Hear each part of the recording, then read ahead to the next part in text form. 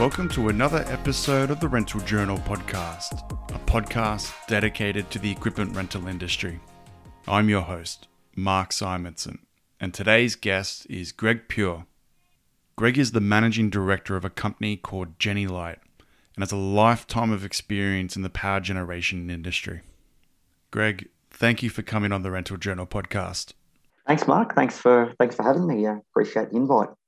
So to start off with, can you talk to me about how you first got involved in the power generation industry and what are some of the roles that you had over your career? Yeah, sure, Mark. I worked for Detroit Engine and Turbine Company back in the late 80s, and I started there basically straight from school, and I moved around a bit between various roles and different departments, and got a lot of really good exposure to different industries and different markets. And predominantly, I was in ag and industrial sales, mainly internal sales and coordination type roles. And Detroit's power gen department back then was mainly project based, but they were launching a new program called Pacific Power, and what that was. It involved selling engine drive packages to the various generator manufacturers. So that role was advertised internally. I applied, was successful, and went to work for a guy by the name of Don McMillan, and that was my first start in power gen. And whereabouts is this based? Detroit Engine Turbine Company, which is now Penske. They're a national or global company. But I was working in their Brisbane branch, so I moved around between branches in Brisbane, between Rockley and Archerfield. And so how did you get involved in that business initially, and what sort of attracted you to get into that industry? Look, I think it was the diversity of the projects, and there wasn't the seasonal highs and lows that I was seeing in the other industries, in the ag and in the marine industries. But look, I think the main thing that attracted me to it was the program was new. So the role was new, the program was new, and it was going to be a challenge, and there was also going to be an opportunity to do something that hadn't been done. So that was sort of my main attraction. And then I got to build some really great relationships in there. My biggest customer was Generator Sales and Service at the time, and I eventually went to work for Generator Sales and Service. They were the largest manufacturer in Queensland at that time, and I spent 4 years there, primarily in a dealer development role. Okay, and so you mentioned these relationships. Like, what importance do you put on these? Oh, look, they're obviously very, very important. I made some great relationships over that time. In the 4 years I was with Generator Sales and Service, some of those years I would have travelled well over 80,000 kilometres, mainly between Queensland and New South Wales. So we had a lot of dealers, a lot of resellers, and a lot of customers in general. So, I spent a lot of time with them, and in thinking back, some of the guys that back in my Detroit days, some of the guys that were first year apprentices back there, 30 years later, are facility managers, project managers, or running businesses of their own, and those relationships you just build over that time. And obviously, it doesn't entitle you to win work all the time, but those relationships certainly do open up some opportunities. And we still have dealers and resellers in our network today that I was calling on 25 years ago when I first joined Generator Sales and Service. Wow, that's amazing, isn't it? Yeah, it is, and it's good. They basically become, after that amount of time, they become friends. Yeah, definitely. Yeah, it's a different type of relationship when you're working with someone that long, isn't it? Like there's so much trust there that you've built up, and you can't really replace any because really, like, when you're selling to someone, it is trust-based. That's all it is, really. As long as you can deliver on what you say and you continually do that, you're building up that long-term relationship. So I can't imagine the type of trust you build over 25 years. It must be amazing. Yeah, no, it's great. And, those relationships you'll keep forever. So, yeah, it's good. This podcast episode was sponsored by Boom & Bucket. I love that name. Such a good name for a company. Boom & Bucket. Boom & Bucket was started by two ex-Caterpillar employees and is the easiest way to buy and sell heavy equipment. If you're selling, Boom & Bucket will inspect, photograph, market, and sell your machine so you can focus on your rental business. If you're looking for new equipment, Boom & Bucket has hundreds of inspected and guaranteed machines that you can browse and buy from your phone. See why the average buyer gives Boom & Bucket a 9.5 out of 10 review. Check them out at boomandbucket.com. And so then how did your role within those businesses evolve over time, and like what training did you do over that period as well?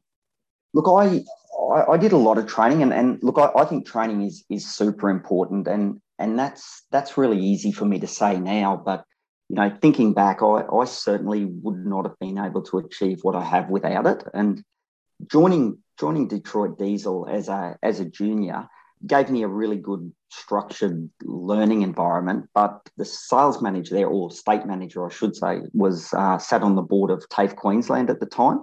And I also believe there was some government incentives around training. So there was a lot of opportunity externally to do training. So whether that was industry based or personal development, basically, if you were prepared to put in your own time to completing courses, the company were happy to pay and support you to do that.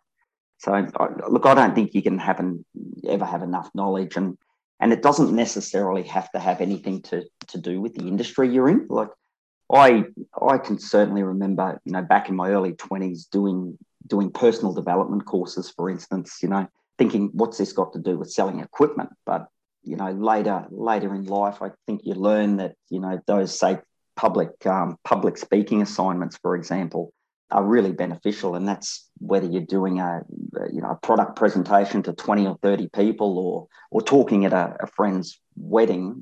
It's certainly skills that you hang on to.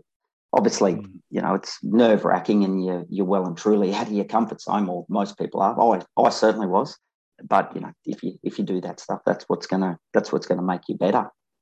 Yeah, no, for sure. One of my friends has got a wedding on the weekend, and he's the best man, and he's so nervous about doing his speech because he's a sparky. He goes out and installs stuff and does that. He's never really done any formal training, but just doing those little bits of additional skill sets and training can really improve the way you communicate to people and stuff like that. So definitely never put down the opportunity to learn more. As he said, there's always room to grow and learn and improve.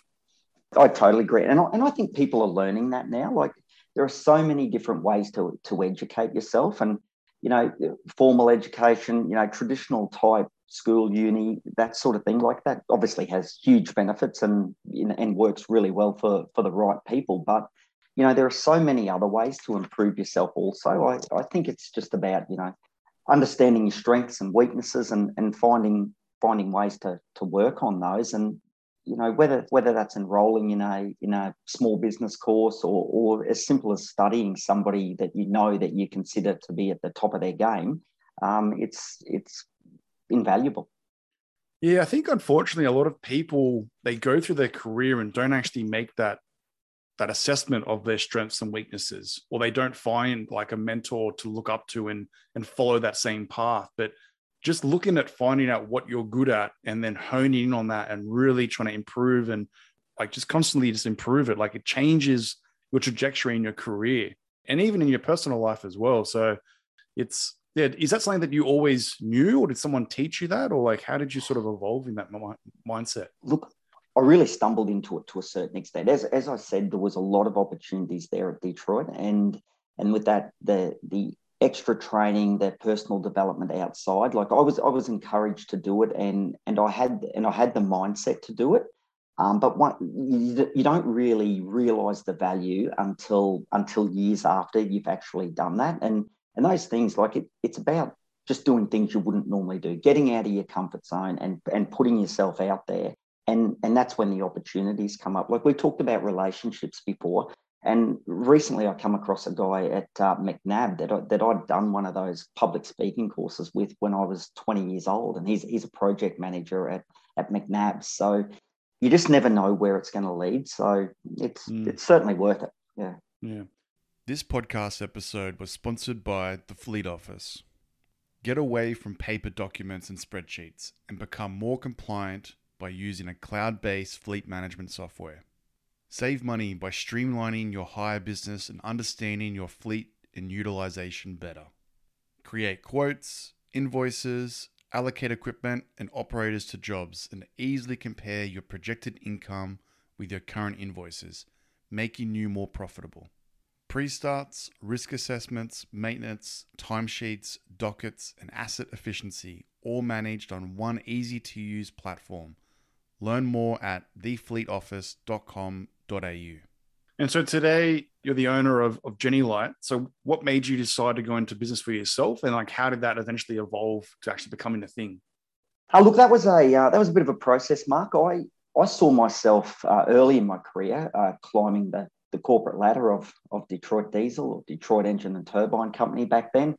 I always had a passion towards sales, and I always gravitated towards the product managers and the sales managers, and I thought those sales type management roles were a natural progression for me, and that's where I saw myself fitting originally. And I remember at one stage thinking, I'm going to be the youngest sales manager in this place, but strangely enough, or fortunately enough, that actually hindered my growth. And whilst I had the knowledge to do the job in some cases, or at least I thought I did, I was sometimes overlooked for people that were older and had more experience. And I think that was sort of common back then in the 90s. And I was in my early 20s, and that's when I started to realize that, look, I may never be able to get exactly what I wanted or where I wanted to be personally within that sort of structure.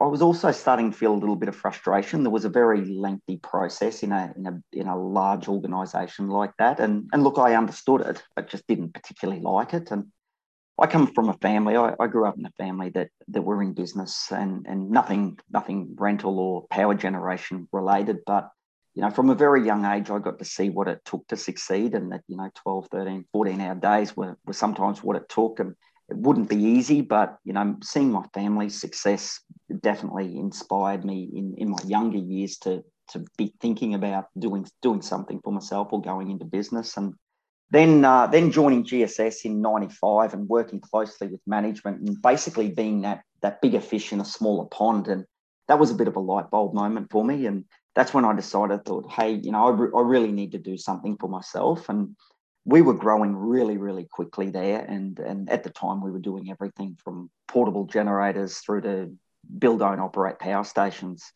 And as it turned out, from that growth, the opportunity came along to buy one of GSS's trading brands, and that was Jenny Light.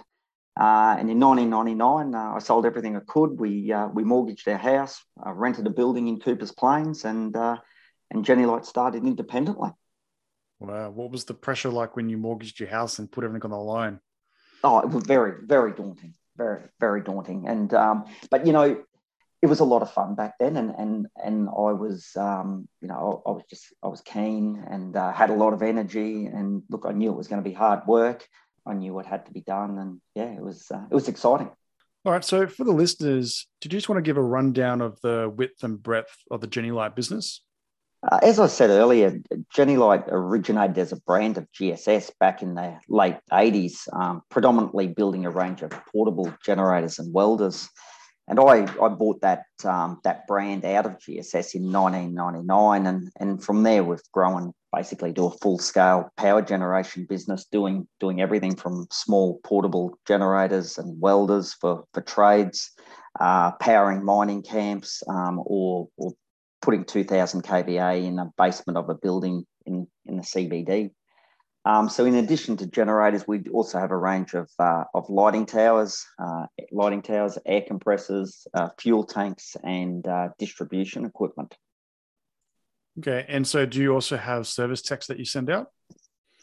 We do. We have a full workshop and manufacturing facility in both Perth and Brisbane. So we have the capability there to design, manufacture, install, commission and maintain. So basically end to end. So we'll custom build, modify, really to suit any application.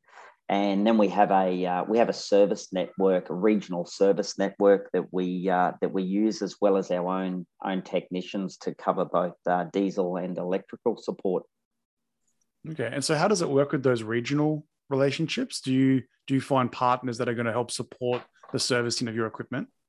We do. Yeah, we have partners that are quite often resellers for some of our products as well. So we have various centres for electrical and diesel support throughout the country, really. Okay, and then so do you have a small component that does rental within the business as well? Like, how does that fit into the business? We have a rental arm, Jenny Rent, which we formed in 2007. Obviously generator specific, and we have a fleet of around 125 machines. They range from 5 kVA all the way through to 1250. And our rental's mainly a backup service to our sales and predominantly a rehire business. So we're basically servicing existing customers, but largely the general rental companies. Very nice. So do you want to just talk through some of the key challenges that you would have went through when you started your own business? Sure. Look, I think, like any small business starting out, capital or lack of specifically, cash flow, time management, they were all challenges for me, as I expect they are for anybody starting a business. And, it was a juggling act between sales, dealer development, marketing, supplier negotiation, admin. There's always going to be an element of fear, and I think for anybody that starts a new business, we talked earlier about how daunting it was to start, and I think when anybody starts a business, in most cases they've got everything they own on the line, and I sort of tried to use that fear in a positive way as much as I could, but I was very, very aware of how much I needed to sell every day to survive, basically. And wouldn't go home until we'd done that. Wow. Yeah. Do you think that, because a lot of people probably think, oh, I'm a good manager or I'm a good sales manager or whatever it is, I can just start my own business. But I don't think that's the case. Like it's a different mental side. Yeah. Once you start your own business and you've got those finance payments that are coming in and you know that everything's on the line. So how did you sort of manage that fear or that challenge? And then how did you sort of keep that mental state pushing forward and ensuring that the business was going to grow and your family was protected at the same time? Well, basically from day one, I set goals and monitored numbers. Like I was absolutely possessed by numbers, which is really strange as somebody that hated maths at school. But I think if you take away the unknown and you can take away some of that fear, and you need to have really strict reporting processes, even from day one when the business is really small, like you need to know your numbers and know where you are, and that's where you can get that confidence. Like after a while you will know it, and after 20 years, like I can feel it, and I can tell you right now, exactly, well, within a very very small percentage of how our business will perform at the end of every month, just by feel, seeing the model mix of product we're selling, seeing the revenue.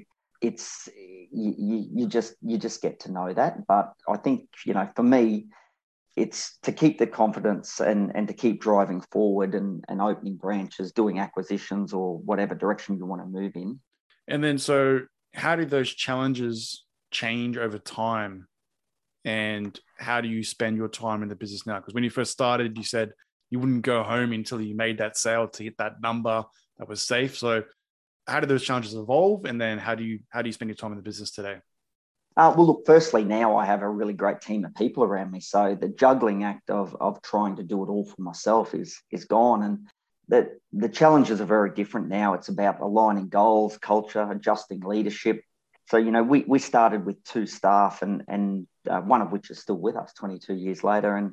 And we now have over 40. So that's a constant reminder to me of the importance of building a strong and supportive culture. And I think if you get that right, you'll have staff that will stay with you for long periods of time, and that experience and understanding of your business is really hard to replace. As I said, Jenny Light is just so much more than just me now, and we have a whole team striving to make us bigger and better. So something I want to dive into a little bit more is, when you're a solo operator and you're going out and doing everything yourself, you're managing the books, you're managing the sales, you're managing the deliveries, you're managing the purchase orders, everything on your own. And then you need to bring new people into the business. I think a lot of owner operators, they struggle letting go of the reins. They struggle not micromanaging their staff. And then when you micromanage your staff, you're probably going to like lower their ego and they're going to hate their job because you're constantly over their shoulder. So talk me through how you manage that, because it's probably one thing that really limits the growth of businesses, because the moment that you, as you said, you get good staff, it's exponential growth there, because you've got that engine that's helping grow the business and you're in the same direction rather than you trying to like be the puppeteer constantly. Yeah, look, I didn't find that. I feel I didn't have that, micromanagement problem. I think in the early days, I looked to surround myself with the best people I possibly could, and sales was always my background. So I had that area covered. It was the technical expertise, the administration, the procedural type roles that I really looked to employ quality people with. So I never had that problem as such. And I always looked to find people with experience and people that could cover the areas that I was lacking in. So, I was very lucky from the beginning. I just seemed to manage to find good people, and a lot of those people stayed with me for a very long time. And then how do you keep those people? Like, was there certain things you're doing around managing culture and that sort of stuff?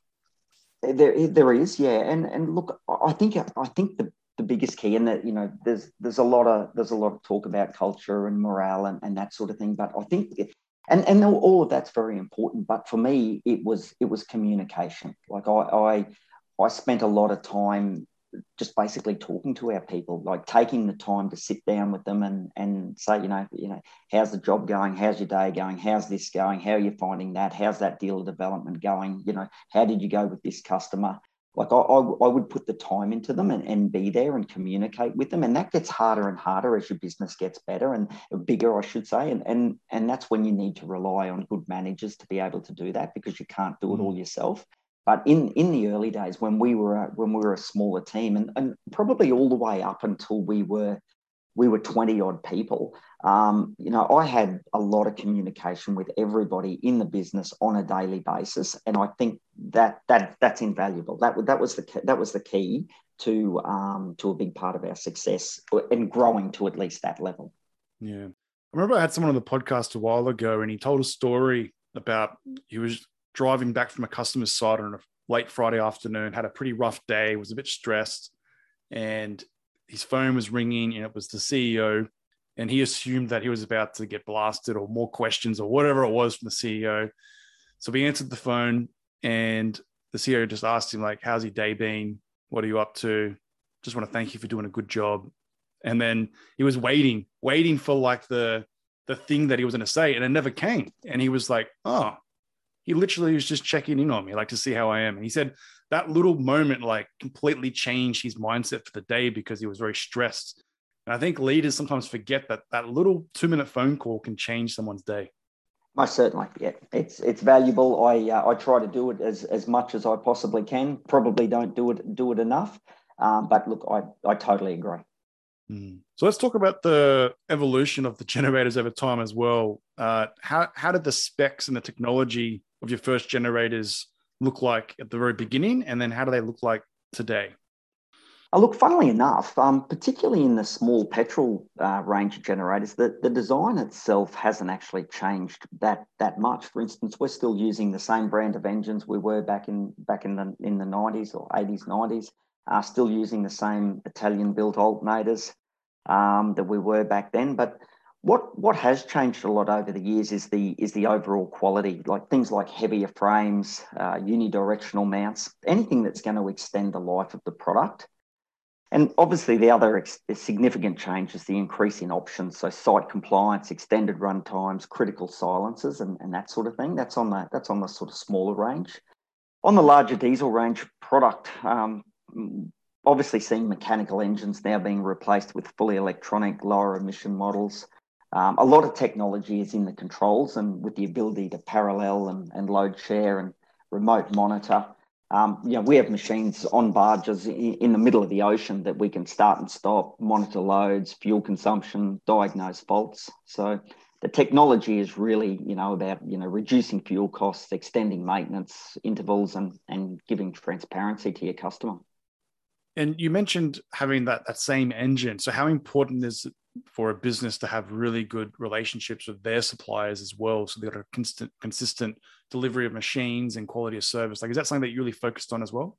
Look, that's very important, and particularly now throughout COVID, I think supply has been a big issue for a lot of people. And we've had our traditional brands like Honda, Briggs, Kubota, Cummins. We've had those and those relationships for over 20 years. So, those high quality brands and those supplier relationships have been invaluable over the years, and even more so now. And if we go back 25 years ago, like, what was the day-to-day like working in power generation? And if you go forward maybe 5 or 10 years, what do you think the landscape's going to look like? When I joined Generator Sales and Service, it was they had just been appointed the Queensland distributor for a brand called FG Wilson. And FG Wilson were the largest privately owned generator manufacturer in the world at that time. And they were importing product into Australia. And traditionally, the majority of the diesel generators sold in Australia were built by companies like Generator Sales and Service and Advanced Power in Sydney, and they would buy engines and alternators from the local suppliers and build bases, fuel tanks, canopies, all internally. But the FG Wilson product was so competitively priced, it was really hard for the local manufacturers to compete, and that basically changed the landscape of the power generation market overnight. I think 80% of the generator sets sold in the country from basically that point on would have been packaged import sets versus local manufacture. And then in the future, what do you think? Oh, look, I think we're definitely going to see an increase on safety and environmental compliance. I think, obviously the need for more efficient and sustainable energy solutions will continue to grow. Our product offering will consist of predominantly traditional fuels, and then a mix of gas, hydrogen, solar, and hybrid systems. From Genelite's perspective, we'll always invest in product development and the services we offer, but the ease of information flow is going to become more and more important. Things like dealer logins, tech data, installation advice, remote monitoring. I think that sort of stuff is going to become a lot more valuable. Yeah, I think you mentioned some of the technology aspects just before, but I can imagine, like, when you go to a job site to go for a tender, if one company's saying you can log into a portal and see all this information about your generators and get live diagnostics and utilization data and whatever it might be, and then another company's turning up and going, hey, here's the generator. That's right. It's pretty hard to compete with that. So I think if companies don't innovate and embrace that type of technology, they will be left behind eventually. Most certainly, and look, and it's all about on cost. It's all about fuel saving. It's all about service intervals. So anything you can do to stretch that out and lower your fuel cost lowers the overall cost of the project. Yeah, no, for sure. All right, well, look, let's learn a little bit more about you. So, who do you think played a big influence on you from a mental perspective in your career?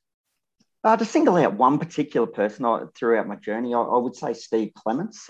Steve was the owner of Generator Sales and Service, and he was 10 years older than me when I joined the company. And at that time, he was my definition of successful. He was creating wealth. He had freedom, lifestyle, and was building a business that he was really, really passionate about and really proud of.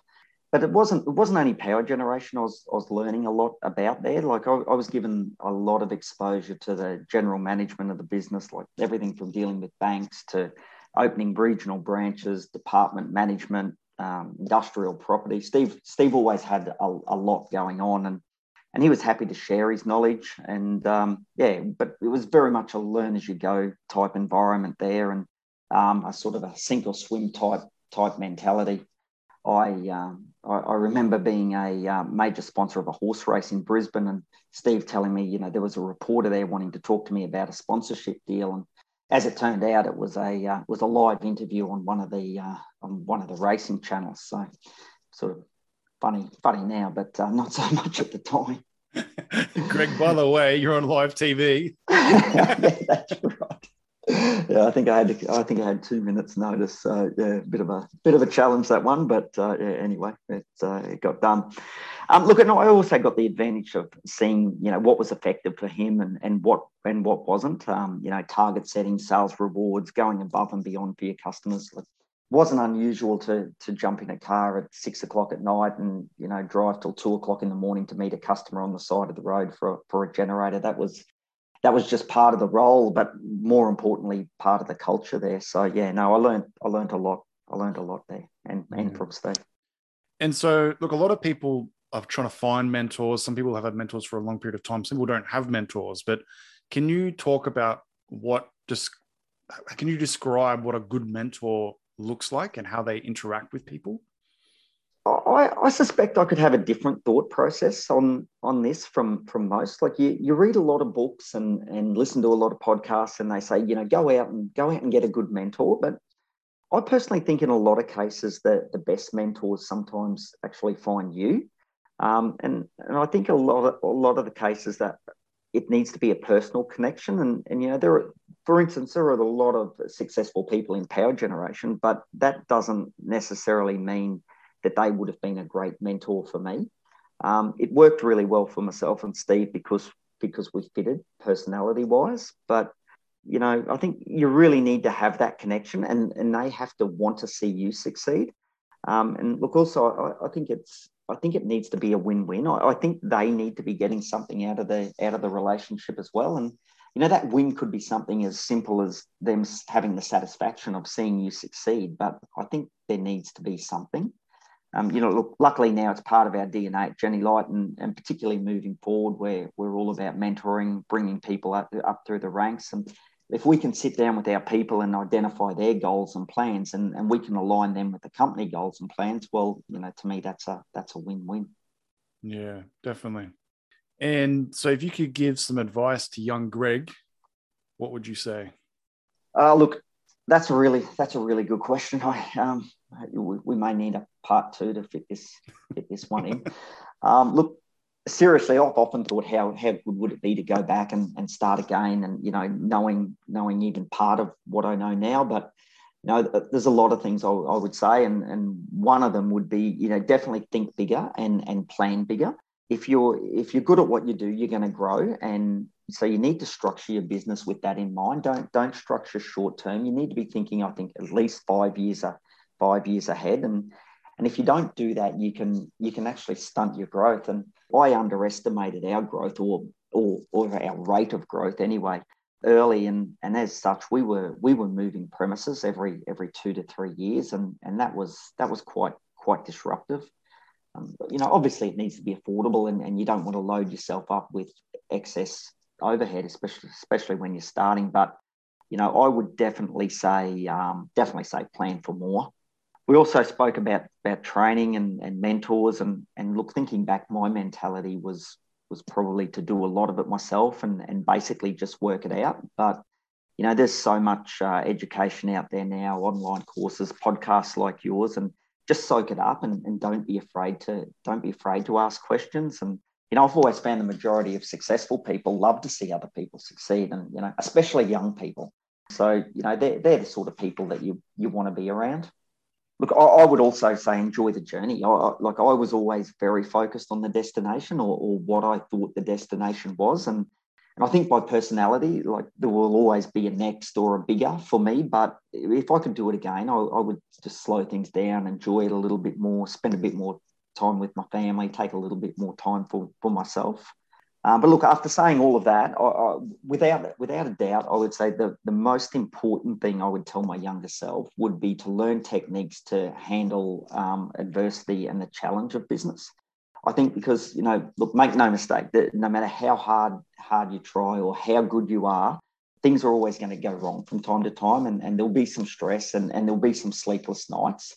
So I'm really conscious of that now, and how you handle problems, conflict, negatives. Like, you study any successful person from around the world, like, they've all got stories of overcoming setbacks.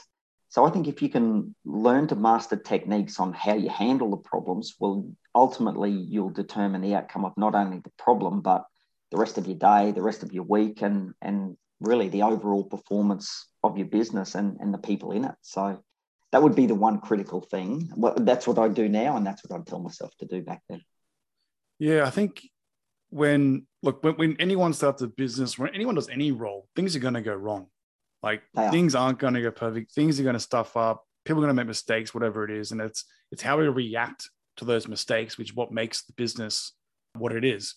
And so if you're a very aggressive person, or if you're a very confrontational person, or you're very, like, you don't really think through the problem properly before making an educated decision, it can really hamper the culture and the organization and stuff like that. And some, like, stress, everyone's stressed. And sometimes it's easier to say, oh, I'm going to park this, I'm going to think about it overnight, and we'll come back to tomorrow, rather than making that quick decision. Obviously, you need to make quick decisions sometimes, but yeah, it's like that saying, you write that aggressive email and then you read it the next day and you think, what the hell was I thinking? So that's that sort of thing I think is really important with your career, anyone's career really, and even more importantly, starting a business. Yeah, look, I agree, and it makes a huge difference. How you tackle those problems can mean the difference between a positive and negative outcome. So it's important. Yeah, and just touching on the mentor side again, I think when I was younger, I used to think that people didn't want to provide advice to others. I used to think that it's almost like putting people on a pedestal. It's like, oh, that CEO doesn't want to talk to me, or that general manager doesn't want to talk to me. Like they're on another level, but really, like, they're just people. Like they're literally just people. And most of the time, like, people are pretty interested in just hearing your story and providing advice.